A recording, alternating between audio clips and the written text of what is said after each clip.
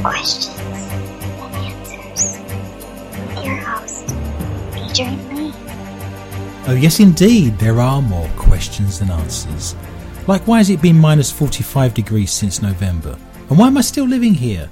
Hi America, hello world. My name is Adrian Lee and I am your host. Welcome to the show More Questions Than Answers, the only paranormal quiz show anywhere in the world. Each week my guests and I will search the world's newspapers, websites and TV shows just for you, to bring you the very best in paranormal talk radio, entertainment and enlightenment. We will then test each other's knowledge of the week's events of the mysterious, strange, supernatural, unusual, bizarre and just plain weird. If you have just tuned in especially to hear the show, then I admire your taste. If you have just tuned in by accident, then I admire your luck. I am huddled under my quilt with a large flashlight and a nice cup of tea with tonight's guests, somewhere in the snowy, barren wildernesses of the Midwest Plains, with the sound of my elderly mother snoring distantly from the room next door. So snuggle under your covers, turn out your light and hold on tight. The rules are very simple. Points will be awarded randomly for being interesting and for making me laugh or shiver in horror. Extra points will be available for shock and awe value. To help me control my rowdy panel of recidivists and reprobates, I will employ what I have called the inappropriate bell. An example of this would be... The panel have no idea what's coming. I have no idea what stories they have for tonight's show, and we are completely live and unedited. What could possibly go wrong? So without any further ado, let us embrace the darkness. Let me start by introducing tonight's guest panel. Firstly, the mysterious and effervescent Heather Morris. She has been a paranormal investigator for many years with her own team called Hellhound Paranormal and does all of her best work in the shadows. She is now the audio and EVP expert with the International Paranormal Society and brings her knowledge and research skills to tonight's show. Her fascinating fact is that she once mistook the low hurdles for the high hurdles and she shattered her personal best. And she also has a crippling inability to say the word hello. So welcome to tonight's show, Heather. Onion. Onion.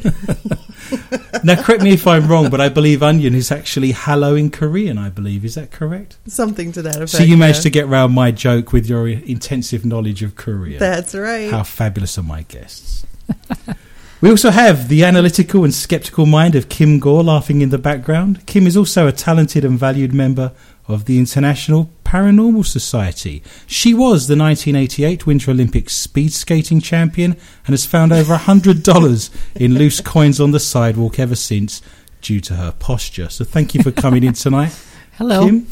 And finally on tonight's show, I wish to introduce the calm and unflappable Greg Gore. He is married to Kim and we shall see if this is still the case after tonight's show. Greg is a paranormal investigator and tech expert. He owns and operates more cameras and leads than the BBC outside broadcast department. He is also ambidextrous because he can do nothing with both hands. He also thought that Little Red Riding Hood was a Russian contraceptive.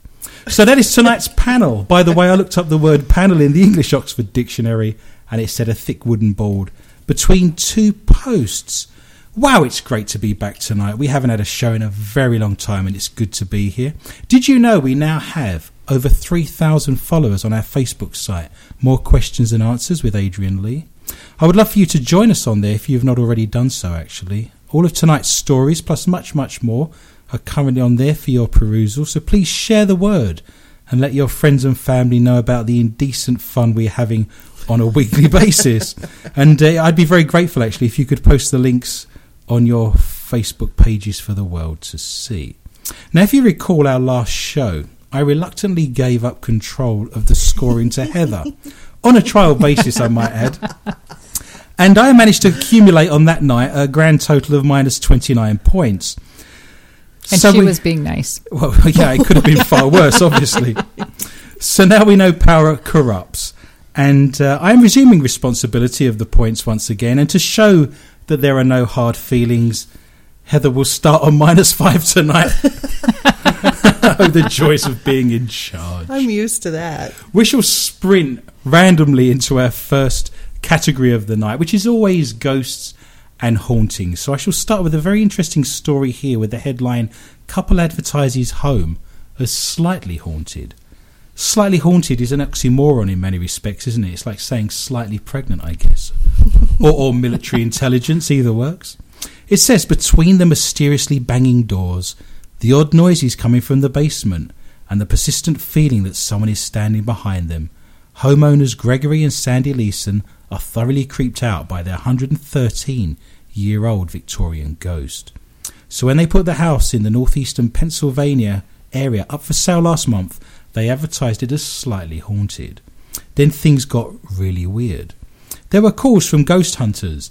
An open house attracted lots of curiosity seekers, but no legitimate buyers, and a former resident came out of the woodwork to tell the couple that when he was a kid, he found a human skull in the basement. I find that remarkable. If you found a human skull in the basement, that's then a crime scene, isn't it? By default. Yes. Mm-hmm. So I find it bizarre that, after many years, I didn't think anything of the skull I found in the basement. I just thought I'd keep quiet. In fact, I've been using it as an ashtray. And then you come forward to say that you found a skull in the basement to the couple that's living there. Why aren't the police involved? Why hasn't this been cordoned off? Why aren't they raking through the dirt in the basement looking for bone fragments is what I'm asking here. It says the same basement whose door Sandy Leeson once barricaded because she swore she could hear the clicking of a cigarette lighter emanating from the subterranean depths. Do locked doors actually stop ghosts? I suspect not, boys and girls. It's enough to make her husband wonder whether he did the right thing when he playfully wrote about the home's spooky charms. Slightly haunted, nothing serious though, says the listing on Zillow's real estate site. It goes on to describe screams and the occasional ghastly image in the bathroom mirror. It's just like Miley Cyrus's dressing room. The listing attracted local and national media attention. Now the Leesons just need an actual buyer for the 4-bedroom home on the market for $144,000. I tried to work it with a little bit of a sense of humour, said Greg Leeson, a 35-year-old who works in information technology. That's not something you find in the same sentence very often, is it, the word information technology and humour? But I don't think it has helped with the marketing. We're really not getting very many interested buyers. We're getting a lot of nonsense people, he said. I guess that makes all of us sat around this table at the moment nonsense buyers. Spring should bring more traffic. But if it does sell, Leeson said, he might consider renting it out by the night to folks looking for a spooky thrill. While Leeson concedes the home has a creepy vibe, he doesn't believe in ghosts. And his wife? I definitely think there's a spirit or a ghost in the house. Just from my own personal experiences, she said. Now, I actually thought it was illegal in America to not disclose that a house is haunted during a property sale. I remember reading a story about 5 or 6 years ago where a couple bought a house that then was discovered to be haunted, and they were suing the people they bought it off of because it wasn't disclosed in the information they were given as part of the deeds of the house. So I actually think in some states there's actually a policy in place that actually means you have to declare if a house is haunted or not. Yeah, that's just in some states. It's not in all. Yep. It's very bizarre, isn't it, that people think, as paranormal investigators all gathered around this table in a cold, chilly Minnesota evening, it's very bizarre to me that science dictates that ghosts and hauntings don't exist, yet legally you have to put it in a document, which would then suggest that if it's on statute, it does exist. Does that make sense? Mm-hmm. Mm-hmm. So again, I find it very bizarre that legally it would suggest it exists if you have to declare it as part of your house sale, yet people, I guess scientists and those that don't believe, would have trouble with that. It's a very odd story and very interesting. So I shall give myself Here we 4 points. Well, I have the pen in my hand. I have the piece of paper. I'm writing a nice How much big ink do you have? enough to give me a lot of points is what I've sure. got, and I've got a backup pen. So if that was your worry, I'd be writing it in blood by the end of the show if it means I win. So I'm off to a hefty 4 points to start the show with. Kim, I'm looking for you. We're looking to cheer us up now. Ghosts, hauntings, possessions. What have you got for us? I have satanic group believed to have stolen blood of Pope John Paul II. The news just broke that this past weekend, a relic containing blood belonging to the late Pope John Paul II went missing from a mountain church in Italy. The relic in question ended up at the Church of St. Peter in the Abruzzo Mountains back in 2011 when Polish Cardinal Zubitz donated it to this place of worship. It did not contain blood per se, but a fragment of material believed to have been part and parcel of the clothing that Pope John Paul II wore when he was shot at in 1981 in St. Peter's Square. Thus, some of the late Pope's blood is said to have been impregnated in this piece of cloth. The people who took the relic appear to have also stolen a cross. Police officers are doing their best to identify them and track them down, but have made no major progress until now. According to an anti-occult group called Anti-Plagio, it is possible that the blood-stained material and the cross were stolen by a satanic group. It's possible that there could be satanic sects behind the theft of the relic. This period of the year is important in the satanic calendar and culminates in the Satanic New Year on February 1st. This sort of sacrilege often takes place at this time of the year, he further explained. Hopefully it will not be long until the blood and the cross are recovered. Did you say satanic sex? I think sects with an S on the end is probably I want to know where you're going. Where's your mind going where the first thing you think of is satanic sex? What does that involve? A pig's head on a stick and running around? Wait until my last story. Oh, wow. I don't think I can. Quite remarkable. I was wondering, I mean, that's not good karma, is it? If you're stealing crosses out of churches and you're stealing religious relics, that's.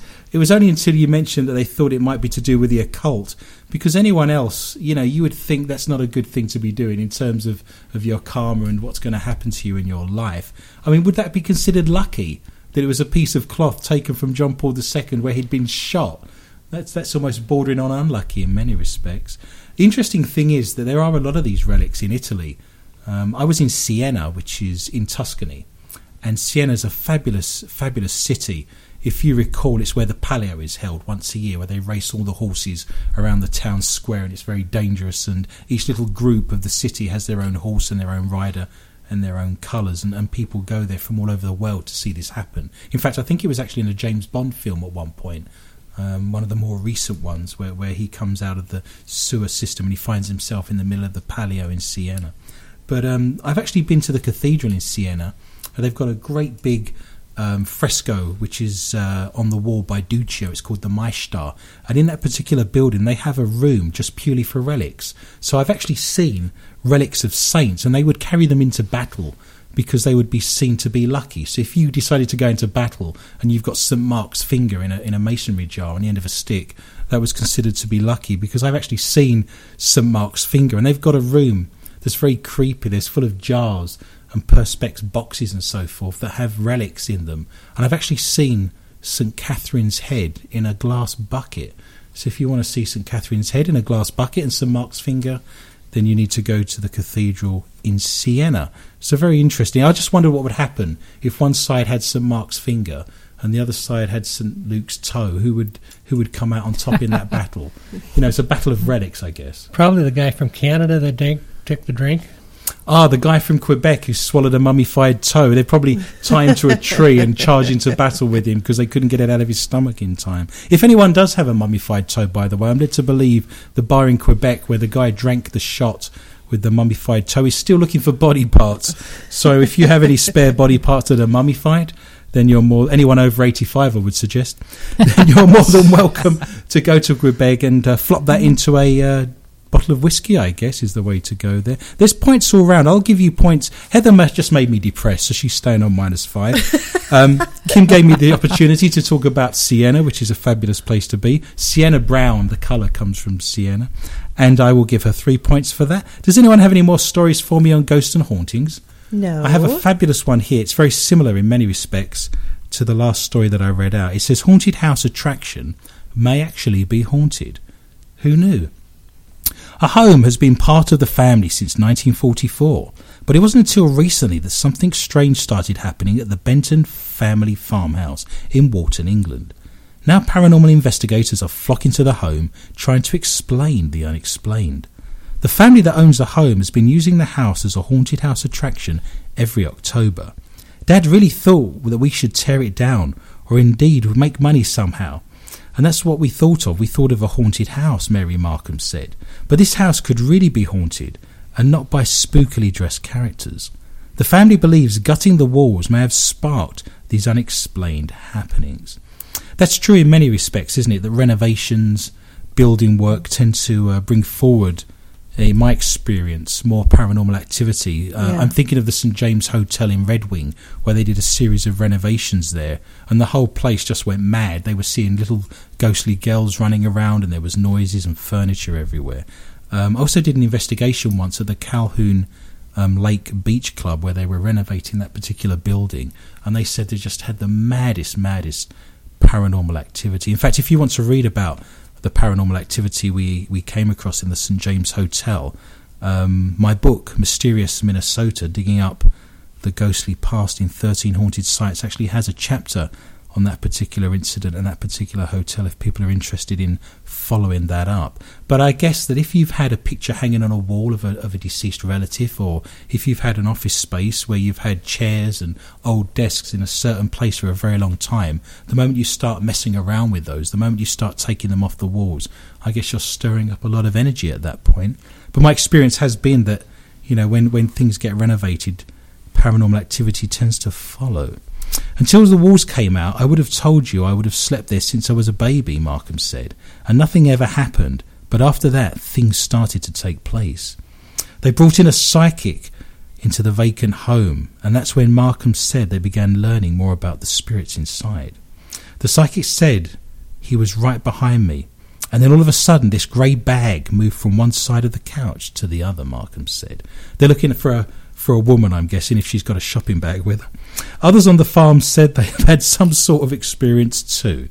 I was in this room using a hammer and nailing boards over the windows to box them off, and didn't think anything of it at the time, Charles Gillam said. But I came back twice to get my hammer, and it would be gone. The third time I went in there, and the hammer was hanging on a nail, hanging like someone had just put it there. I didn't know ghosts could move things around, but now I believe it. I wonder if this is the ghost of MC Hammer's singing career. Greg, do you wish that you had a ghost that would tidy up your workshop? Wouldn't that be the ultimate? That would be pretty good. We'll see if we can go out there and see if we can find one for ourselves. It says the doors have recently been opened to the general public for paranormal investigations all year round. I want people to come in just because. Why not? Markham said. Why not see what's going on? Am I the only cynical one sat around the table that when they read a report on ghostly goings-on that hadn't gone on before, and then in the very next paragraph they're selling tickets to a haunted attraction, does that not strike you as being slightly cynical? Oh, Heather's pressed the magic button and we now have the ghost of Justin Bieber's career. With his pet cat as well, by all accounts. I was one of the things that this story brings up for me is that if this house wasn't perceived as being haunted before, and the woman said she slept in there ever since she was a child and never had any experiences, and then they open it up as a haunted attraction and suddenly they're hearing and seeing things, isn't the suggestion, and I've experienced this in other places and I'll talk about those in a second, isn't the concept here that if people go there to be scared and they go there to have experiences of a ghostly nature and a paranormal nature, aren't they then, by collective thought, actually creating something to be there? I believe it's called a thought form, and in Nepalese culture it's called a tulpa, where if enough people think that something's there, it will then appear. And there's a couple of examples of that. I did an investigation at the London Dungeons, which is under some arches and underground. It used to be a wine cellar in the middle of London, and it's a museum of torture. They have a rack in there that came from the Tower of London that people were stretched on. They have chopping blocks and axes and all kinds of disgusting torture equipment. That building is so haunted. I did an investigation there, and it was so haunted. I was actually there with a French film crew, and they were filming a tourist type program to show French people what there is to do in London. And go to a torture museum, I guess, is what the French wanted. But a boy came through to us on all of our equipment and actually started speaking in French, which pleased the film crew no end. But the point was, it was a wine cellar. No torture has ever taken place there, and a lot of the artefacts in there are just copies. And it's more of a theatrical experience rather than a historical one, I guess. And so the concept that people go there and they're scared then generates something to appear. It's like the haunted house experience at the soap factory on the banks there of the Mississippi in the middle of town in Minneapolis. There's nothing actually took place there other than the production of soap, but it's such a haunted building, and they have a haunted house experience there that I've spoken about before, which is pretty much made up of walking around the basement in the dark whilst unemployed drama students run at you with a broken chainsaw. And I've actually seen young ladies come out of there having urinated themselves, and it's such a scary experience that I wonder if you generate something just by putting that out there and having those experiences. If anything dark is around and it feeds on fear, isn't something like that experience going to be like a finger buffet for them? And they occupy that place to feed on the fear, when in actual fact there was nothing there to start with, but it's been generated by the public and generated by the fear. You're all looking at me as if I'm mad. Do feel free to chip in at any point. I would have to agree with you completely. So again, I find it odd that she says there's never been anything happened in this house, and then after they started doing the ghostly experiences, everything suddenly happened. That leads us quite nicely to our next round. We are now looking at green men and hairy beasties. Who would like to kick off the cryptozoology and all things UFO round? Heather, I'm looking at you. Oh, fantastic. North Korea landed man on the sun, North Korea allegedly claimed. That's got to be hot, isn't it? They must You have. think? Was he wearing sandals and a pair of khaki shorts? Yes. The sun's not solid. Sorry, I will let you continue your story. I didn't think the sun was solid. It's made up of gases, isn't it? And a nuclear reaction. Are you not interested Well, in they the story? can claim that they sent someone there, but that doesn't necessarily mean they came back. I can claim my uncle's a woman and it's me auntie, but it doesn't necessarily mean it's true. Let's see what have you got there for us. You need the points. You're on -5. Me so horny, me love you long time. That's like a Stephen Hawking sex line. What's wrong with you people?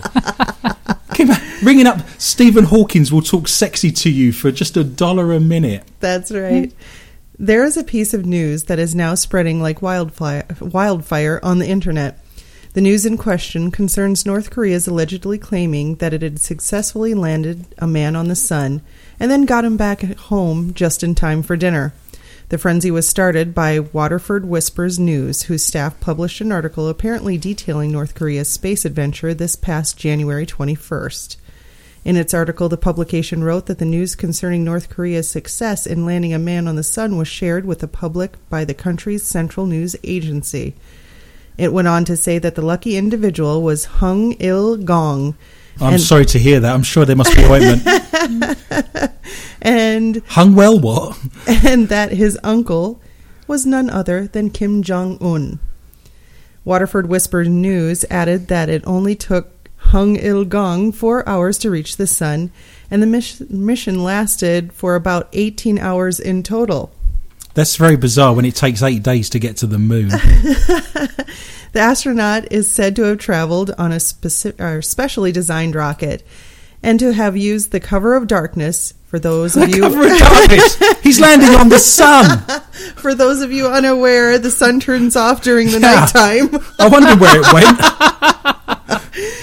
It all makes sense, because if he visits at night, it's not going to be hot, is it? He went in the cover of darkness because he was trying to avoid getting an unwanted tan. Well, that would be the case. While exploring the star, he collected sunspot samples that were meant as presents for Kim Jong-un. North Korea is known to be a fan of propaganda, so quite a lot of people assume that the country had in fact told the rest of the world that it had successfully completed this space odyssey. It turns out that these people could not have been more wrong, and that, as surprising as it may sound, North Korea does have its limits when it comes to making outrageous statements.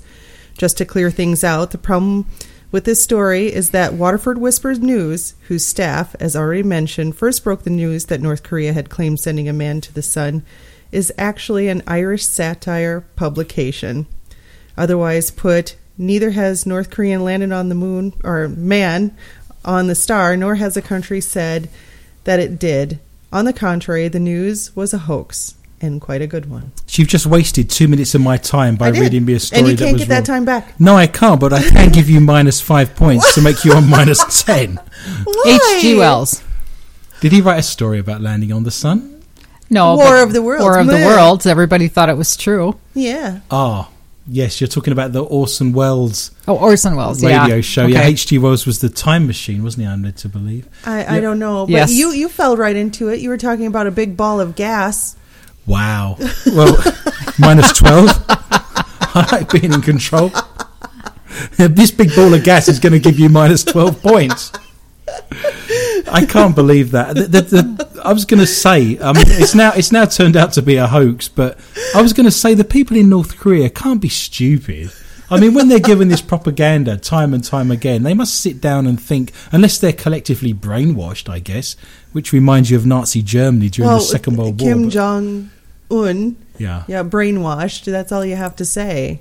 Well, there was another story involving North Korea this week where he had an uncle that apparently went up against him in terms of a power struggle, and he was executed. The story coming out on the BBC this week is that the whole of that guy's family was executed as well recently. All his aunts, his uncles, his kids, they killed the whole lot just to wipe out the whole, it's that sense of guilt by association. So I did read a very distressing story this week from a reputable news channel like the BBC rather than an Irish newspaper that doesn't actually exist, that they'd actually executed his entire extended family. So not good news for them, I guess. Thank you for bringing us down. My pleasure. Kim can take us even further into the abyss. Is this story actually true, or are you going to waste 2 minutes of my time making shit up? It is true. Okay. And I'm going to tie in the supernatural with the fact that it's going to be Super Bowl soon. Fantastic. That would be beneficial for a show about the paranormal. Half of American fans say supernatural forces are in play during sports events. According to the Washington Times, a new poll conducted by the Public Religion Research Institute says that 50% of people believe that some supernatural forces are at play during sports games. 26% of the respondents say they have prayed for God to help their team, while an equal number have said that their team was cursed. Football fans are the most likely to say they have prayed for their team at 33%. Another 25% say that they perform pregame rituals, and 31% say they think their team is cursed. It is true that sports stars do tend to be superstitious. When I played some semi-professional soccer back in Britain, I had lucky pants. By the time I finished my soccer career, were kind of falling apart and the elastic had withered. And underwear? They were lacking. You're talking about underwear, aren't you? Yes, that's right. Yes, knickers. Yes, I had lucky knickers, lucky briefs that I wore and I scored in regularly on the soccer field. They could stand up on their own, couldn't they? You didn't wash them, did you? No, they just used to meet me at the changing rooms before the match and I'd ask them how their week was. It's interesting because if you look at the World Cup in soccer, for example, England is going to be playing in Brazil in the summer. Collectively, the entire nation is rooting for that country. So Britain, with a population of, say, 55 million, is rooting for England to win their match against Italy, which has a similar population. So by default, you would suggest that the bigger nations would play better than the smaller nations just because they've got more people putting positive collective thought out there. Yet teams like Holland, which only has a population of about 5 million, do exceptionally well at soccer. So it's just interesting. I wonder if we looked at how many people lived in Seattle and how many people lived in Denver, and then made a comparison to see who would win. Greg is looking for technology as we speak. But you're absolutely right. There is a sense of collective thought that goes with all of those things. So when Greg You've also finds got out, the population, though, of the AFC versus NFC. Yes, we need to do some research. That's a very interesting idea. And they both legalize pot. Yes, they'll be having a fabulous party regardless of who wins. A Super Bowl. Do you know the... I see where you're going with this. Don't give me minus points I'm either. just picking up my pen. Just solely picking up my pen, not doing anything else. You reach for it. You were in there with your beady eye, wasn't you? Like an eagle. All I did was pick my pen up.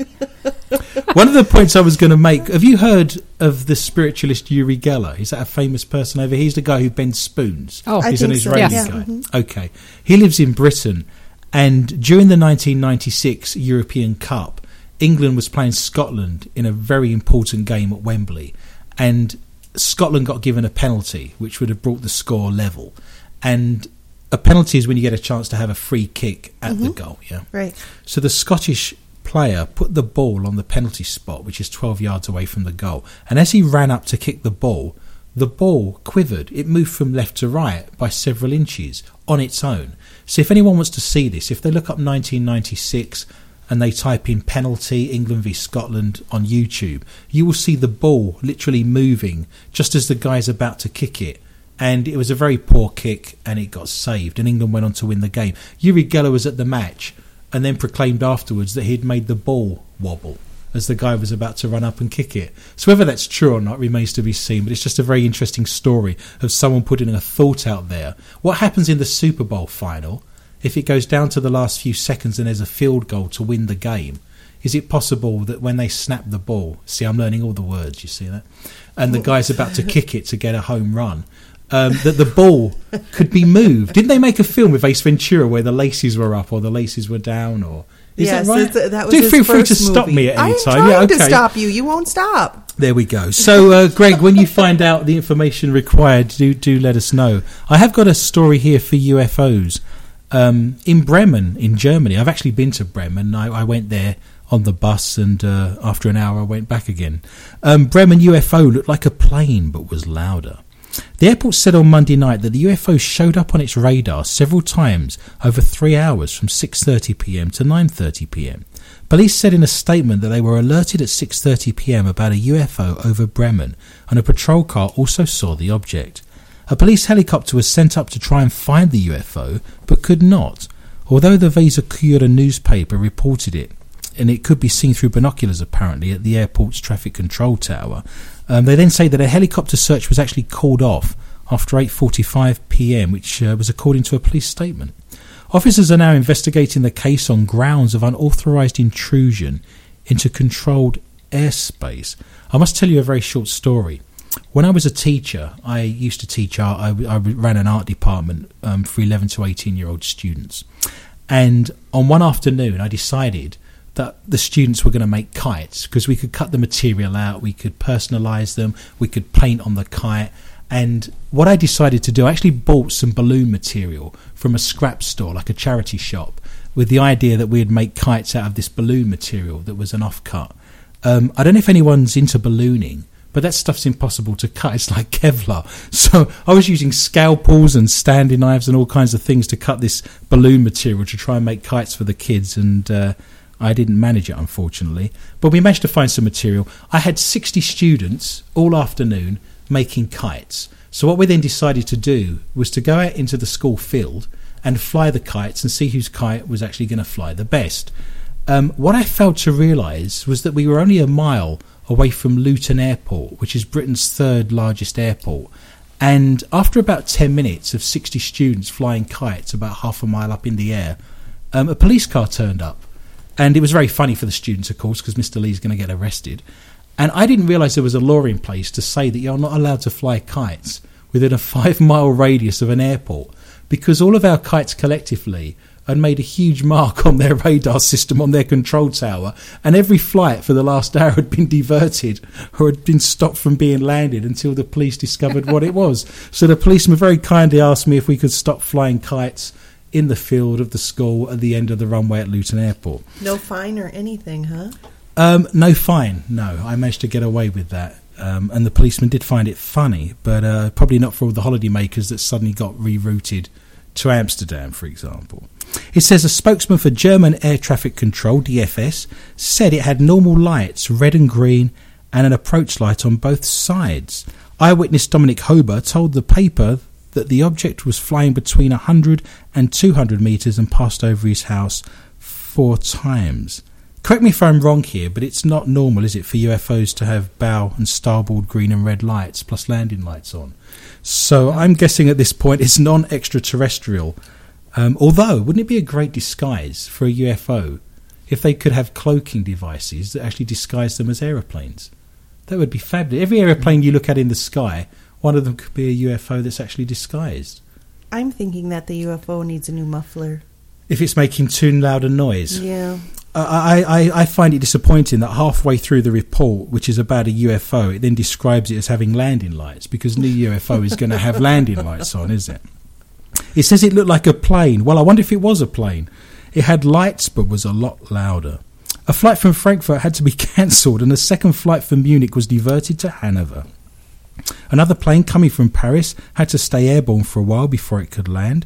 A Bremen police spokesman said, "We still don't know what it was, but it was there." Possible explanations are that it was a drone or a balloon-like aircraft. On Sunday in the town of Zwickau, Saxony, an initially unidentified aircraft landed on a field behind a house. Hours later it turned out to be a remote-controlled model airship. More proof that the French are full of hot air. But it would suggest that this was perhaps a model aircraft rather than anything that was extraterrestrial. We have finished our round of UFOs, green beasties. More information and more madness after these short messages from our sponsors. The Lakes Area Paranormal Interest Group meets bi-monthly to discuss all things paranormal. The group's primary focus is on the topic of UFOs, but they also delve into alien abductions, cryptozoology, Bigfoot, crop circles and ghosts. Come with an open mind and be prepared to discover the who, what, when, where, why and how of these phenomena. Meetings are from 7 to 9 p.m. Central Time in the banquet room of the American Legion Club in Waite Park, Minnesota. For more information, you can visit their website at lapig.org. Visit and find out more information at the Lakes Area Parent Interest Group at lapig.org. You can visit their Facebook site as well of the same name. For people who believe that standing in a cold, dark basement in the middle of the night for hours on end is perfectly normal. The Minnesota chapter of the Mutual UFO Network MUFON meets the second Saturday of every month at the New Brighton Community Centre, New Brighton, Minnesota.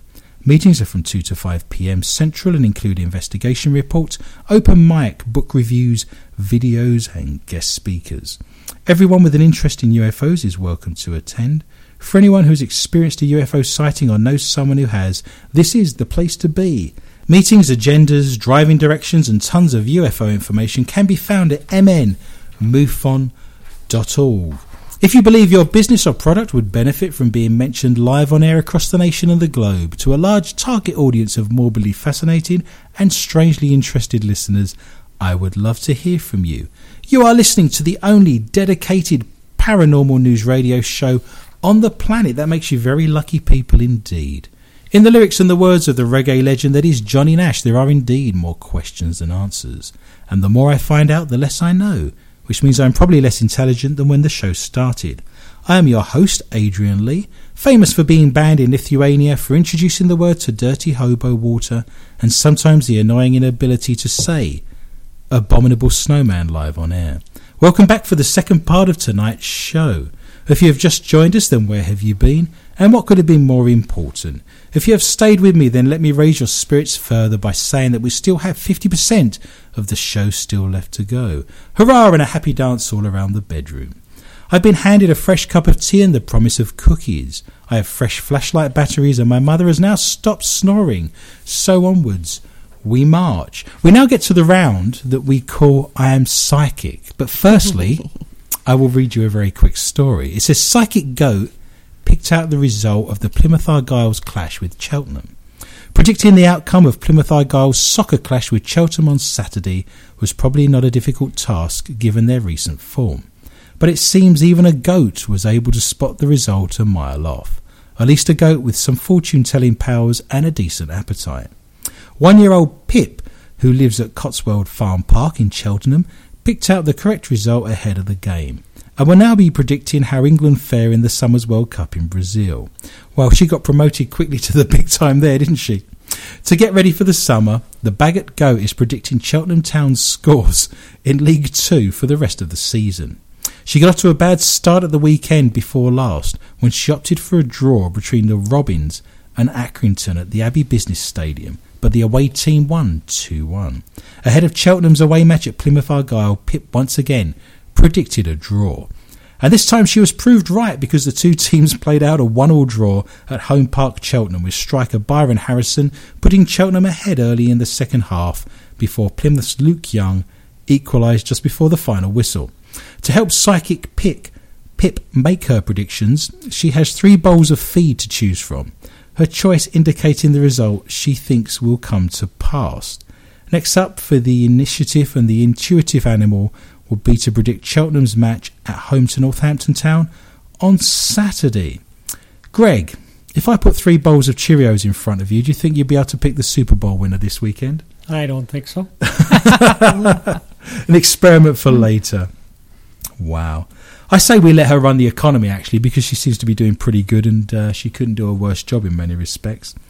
As a psychic, I can see that if her predictions fall short this summer, she'll be experiencing a stew or some sort of curry in her distant future, I suspect. The reason I rang that story, the reason that story was read out is, of course, this is our I Am Psychic round, and each week we try and predict the result of a sporting encounter or some sort of world event. It would be very amiss of me if we didn't talk about the Super Bowl on Sunday. So I'm going to go around the table. I'm going to write down your predictions. Greg, did you manage to find out how many people live in Denver and how many people live in Seattle? Yeah, and I'm going to base my prediction on that rather than psychic. Seattle's going to win because they have 634,535 people. Okay, you counted them all. Yep. Denver has 634,265. Difference of 270 people. So there's just 270 people separating the population of Seattle from the population of Denver. Yep. That's a very small margin, isn't it? But so you're going to go for Seattle? I'm going to go with Seattle, yeah. Are we going to have a score predicted here? Are you thinking scores here? What are we going to go for? Total points, or are you going to go? Yeah, I think we're going to go. We're going to go with the score. What are we? 28-14. 28-14. Okay, Heather, what are you going to go for? Seattle or Denver? And I'd like a score, please. Seattle. Yeah? 32-17. 32-17. Kim, I can see you working things out with a pencil and a piece of paper. Would you like a W... And an abacus? I was going to say, would you like a can of W2? What's a W2? I was going to say a can of WD-40, actually, but what are we going to go for there, Kim? 21-17 Denver. Oh, 21-17 Denver. I know absolutely nothing about American football. So, using pancetta, my psychic pig, who's very rarely wrong and doubles up for the sound of my mother snoring, I'm going to go for Denver, and I'm thinking it's going to be quite low scoring, so I'm going to go 17. Is it possible to get 10? Is 10 a score? Yes. It is, okay. Yep. Is that a field goal and a touchdown? That's great. See, I'm learning. There we go. I'm going to go 17-10 to Denver, and we shall see. There are points at stake for next week's show. There should be a steak dinner, too. Well, you're going to have to pay for it, of course. At any time during tonight, not a goat. You don't fancy some goat, no? No.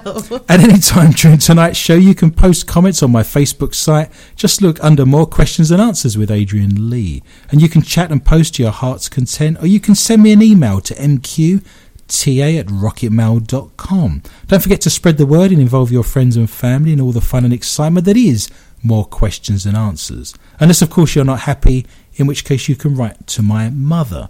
We are now going into the dizzying round of the bizarre and strange. So stories from around the world of the bizarre and strange. Heather, what have you got for me there? A Brazil woman is hospitalized after a porcupine lands on her head. Wow. Yeah, I know, right? Happens all the time. This is where this is surely some sort of umbrella or headwear is in order. Brazil woman hospitalized after porcupine lands on her head. A Brazilian woman was hospitalized this week after a spiky porcupine fell from the sky and landed on her head. Housewife Sandra Nabucco was left in agony after the clumsy rodent... Clumsy? Yes. What was it doing? Wiping windows? Climbing a ladder? Fell out of an aeroplane? Hang gliding? No. Parachuting accident? Not getting close. Fired out of a cannon? Nope. Fell from a tree? Nope. Catapulted? Negative Thought it points could for fly? On LSD? Fell out of a window? Leant over a balcony? No more Pepsi for you. Okay. It embedded more than 200 of its sharp quills in her scalp. The porcupine apparently dropped from some telephone wires while the it was on telephone wires. He didn't have I don't know how it got up there, though. And it was wearing a tutu as it was walking along them. Is that some sort of acupuncture? People pay for that. Well, 200 of them. I threw ones. I threw a hedgehog at a dartboard once and scored 3,823. You did not. That's cruelty to animals.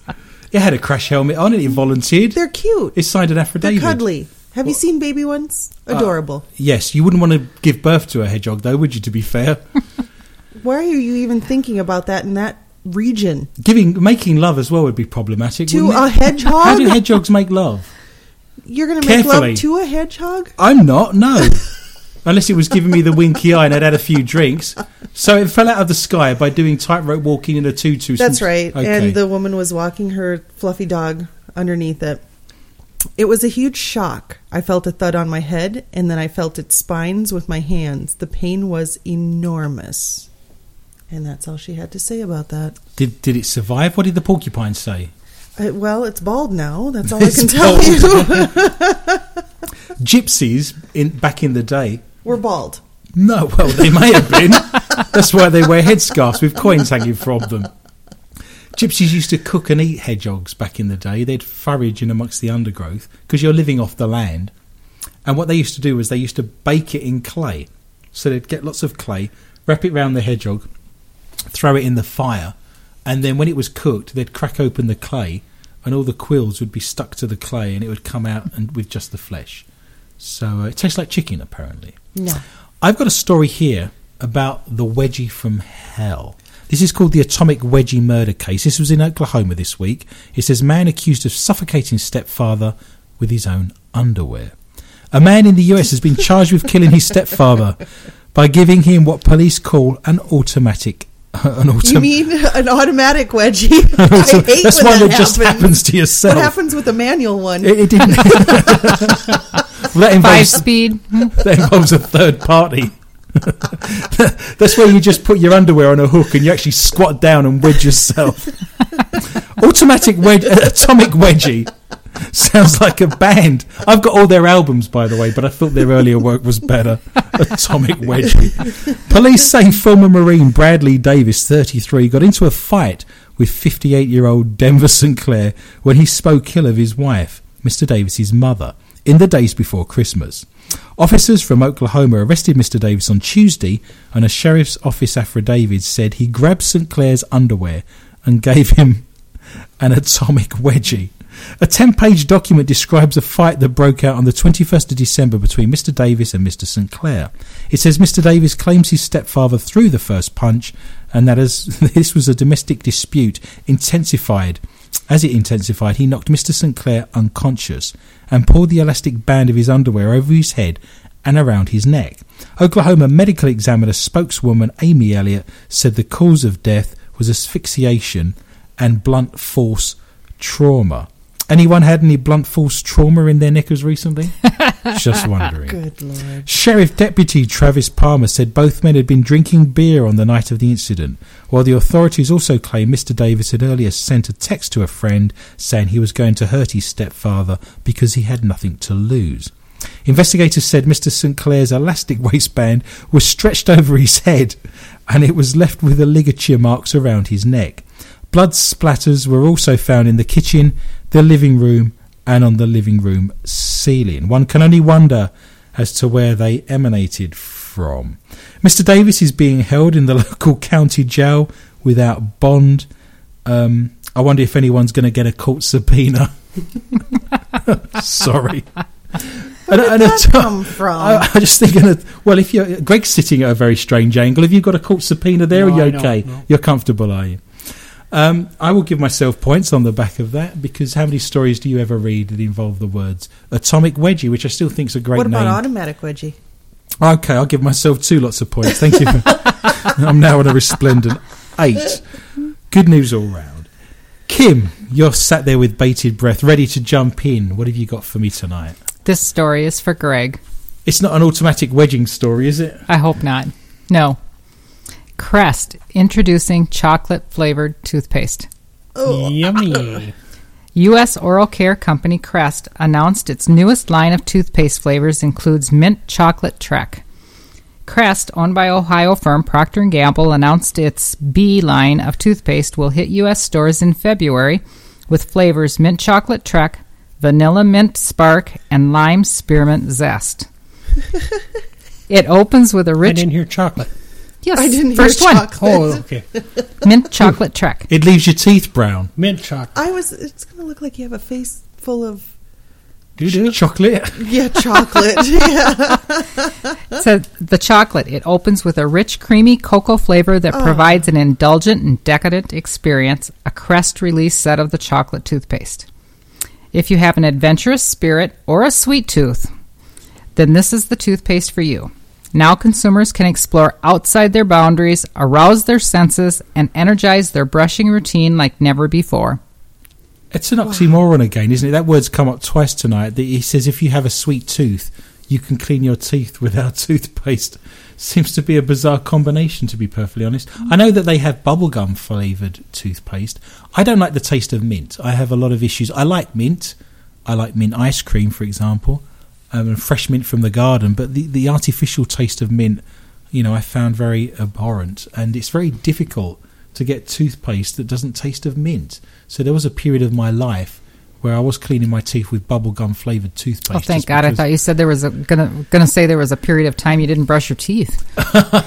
Or you were finding other chocolate. No, I do clean my teeth on a regular basis. I don't know where the myth comes from that Brits have really bad teeth, because I've seen Austin Powers. I know what the stereotypes are, but the facts are these, that in Britain you do not have to pay for dental treatment. It's part of the National Health Service. We do not have to pay for our health care. It comes out of our taxes at source.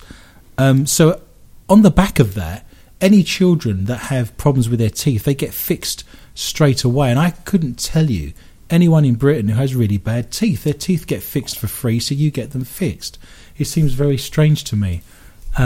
So I don't know where those stereotypes come from, but let me tell all of our American listeners out there that on the whole, Brits have very good teeth. And I've seen several people in this country that are chasing an ice cube around their mouth with just the 3 teeth they have left in their head. That is a fabulous story. I will give you points for that, Kim. I shall give you a resplendent 5 for chocolate and toothpaste. You are now on 8. What am I on? You're on minus 12 at the moment, but there's all to play for. You can snatch defeat from the jaws of victory at any moment, of course. I've embraced the digital age fully, and you can write to me on mqta@rocketmail.com at any time during tonight's show, and I will try to read as many of your comments and questions as possible, hopefully disproving the old adage that men cannot multitask. So we finished with the round of the strange and the bizarre for tonight. Yeah, I think so. So would you like to... I'll tell you what I'll do. I'm going to jump in. I've got 2 stories. This is the round that we call Not For Your Mother. These are the stories of the week that you may not want small children, minors, the elderly, people that are easily offended to be removed from the room, because I'm not quite sure what's coming next, and it's normally very controversial. So I'm going to start on our first round of Not For Your Mother here. This is a very, very distressing story in many respects. It says an opera singer is out of work after a routine surgery left her unable to sing without farting. I mean, that's... juice, anyone? That's going to need to be washed. It says you wouldn't want any bum notes, would you, if you're an opera singer and you're having those kind of problems? Oh, really? Amy Hurst has been performing at the Nashville Opera Company, and she filed a suit against Fort Campbell Blanchfield Army Community Hospital early this month, claiming that the episiotomy... Episiotomy. Great. Thank you. You've got to love the Latin. She received during childbirth last February caused her to lose control of her flatulence and, on occasion, bowel movements. The complete break... We call that one the princess. The complete breakdown has obvious ramifications for Hurst's job from her lawsuit. As a result of her incontinence and excessive flatulence, Hurst has been unable to work as a professional opera singer. You wouldn't want to see her Ring Cycle by Wagner, would you? She is suffering through a very embarrassing and very significant injury, and frankly the prognosis of a fully successful repair is now pretty low. Hurst's attorney, Charles Allen, told the Army Times Hurst and her husband are seeking $2.5 million in damages. Are you there again, Greg? Where have you gone with that? Are you trying to force more out? Are you, where are you? Yep, that sounds like an F sharp to me. So she can still get the high notes. What have you got there, Heather? You're looking to jump in with a story for me. Speaking of gassy cows. We wasn't talking of gassy cows. We're just speaking. I'm sorry, sir. Leave that cow alone. Gassy cows are blamed for a barn explosion. That's the worst segue I've ever heard. Talking of gassy cows. We wasn't talking of gassy cows. There was no mention of gassy cows. The merest thought hadn't even begun to cross my mind. I thought that was a fantastic segue. You nearly got away with it if I hadn't been on the ball. A herd of dairy cows nearly lifted the roof off their barn in central Germany when methane released by the animals caused an explosion. It didn't cause a UFO, did it? The police say that in a statement that the static electric charge apparently triggered the detonation and a spurt of flame on Monday at a farm in Rasdorf. The farm was slightly damaged and one cow suffered some light burns, but you'll be happy to know no people were hurt. I'm pleased to hear that. Yeah. And best wishes to all those German cows out there. Kim, what have you got there? What have we been speaking of that you'd like to talk about? Well, first I want to ask if everyone here heard the news a couple days ago that the Queen of England is broke. I did read that. I find that hard to believe on the back of the fact that she owns most of Devon, Cornwall and Wales and has more property in London than anyone else and is probably the richest woman in Britain. So it may be disposable income, I guess, paying for a bag of chips or a well, I'm going to tell you where her money went. Oh, okay. Close to $10,000 worth of Her Majesty's Viagra was stolen from the UK Ministry of Defence. Are they looking for an ardent criminal by any chance? Will it stand up in court? This is the court subpoena again, isn't it? The figures came to light following a written parliamentary question from Tory MP for Enfield North, Nick DuBois. The Times reported that the stolen items included approximately $8,000 worth of anti-impotence Viagra pills, also used for conditions including blood pressure, and equipment from nuclear submarines from RAF Marham in Norfolk. What is she doing in her bedroom that she's got equipment from nuclear submarines and a big bucket full of Viagra? Got me? I have no idea. Wow. Up Periscope, I'm guessing. Wow. That's remarkable for bringing the Queen into tonight's conversations. And Viagra, I find that remarkable. For blood pressure. I was going to say she's there for blood pressure. 85 years old. Prince Philip must be early 90s. Well, good luck to Philip the Greek if he's still going. That's highly remarkable in many respects. What have you got there? I can see you've got a story there. Would you like to leave that last, Heather? I can do it now. That's okay. Fine. I don't mind. Judge tells jurors to stop laughing in man's oral sex with sheep and cow case. Are we allowed to carry on? Are we going to be taken off the air? I mean, who came first? Is the sheep unhappy that the cow went first? I mean, do you want to hear the story? I would love to hear the story. All right. Don't cry, Mary. It's your turn next. If you can get over your laughter, that'd be great, Judge tells jurors. Paul Lovell, 61, was in a field next to Tottenham's new training centre in Enfield as he tried to make a cow perform a sex act on him. Tottenham is where Adele comes from, by the way, in North London. If those of you that know the singer Adele, that's her neck of the woods. There you go. Sniggering could be heard from the jury panel while details of Lovell's alleged offences were described at Wood Green Crown Court. I well understand that there are aspects of this case that are unusual and amusing, the judge said. If you could find it particularly funny, please try to get over your laughter over lunch. That would be great. In this case, the defendant tried to perform a sex act with the mouth of a cow, and he repeated this more than once with different cows. Surely the nostrils are the way to go. There's no teeth involved. You thought about this way too much. God. No, the reason I say that, I'm not... What? Yeah, come on then. No, my train of thought was that there was smaller cows better? I find catching them to be the problem. If you could catch it, that'd be great. There was a story in Britain very briefly of a cow that got its head stuck in a fence, and a gentleman came home. I believe this was in Wales, and a gentleman came home from the pub and was drunk, and an elderly couple in a car was driving past and wondered what he was doing, And a nostril was involved. But again, what's the thought process that goes through a drunken man who sees a cow's head stuck in a fence and thinks, I know, you know. Well, for that, Greg, you shall receive 5 points. Do continue. There must be more. He was unsuccessful, just to let you know. He then moved to another part of the field and tried his luck with some sheep. The witnesses saw him trying to encourage, using gestures, the sheep towards his groin area. And indeed, he took hold of the sheep in order to do so that to both witnesses the sexual intent was very obvious. Is the sheep on a victim protection program now? Is a it victimist... A victim... Is it... The sheep... There's a picture of the sheep in the article and it's got a black rectangle over its eyes. The thing I find really bizarre about that story is that North London, Tottenham, Stamford Hill, Seven Sisters, all around that area, is incredibly densely populated. It's one of the most heavily populated areas in the whole of London. So I don't understand how there'd be A, a field, and B, a cow and a sheep. I grew up in London. I never saw a horse till I was 14. So I find that quite remarkable. Well, I was reading a little bit of this story, I have to say, and it was actually a couple that was on a picnic last year in September. But it said something to the effect that he was actually naked, running out in the field where there was a couple of cows and some sheep, and then all he was carrying was an orange Sainsbury's.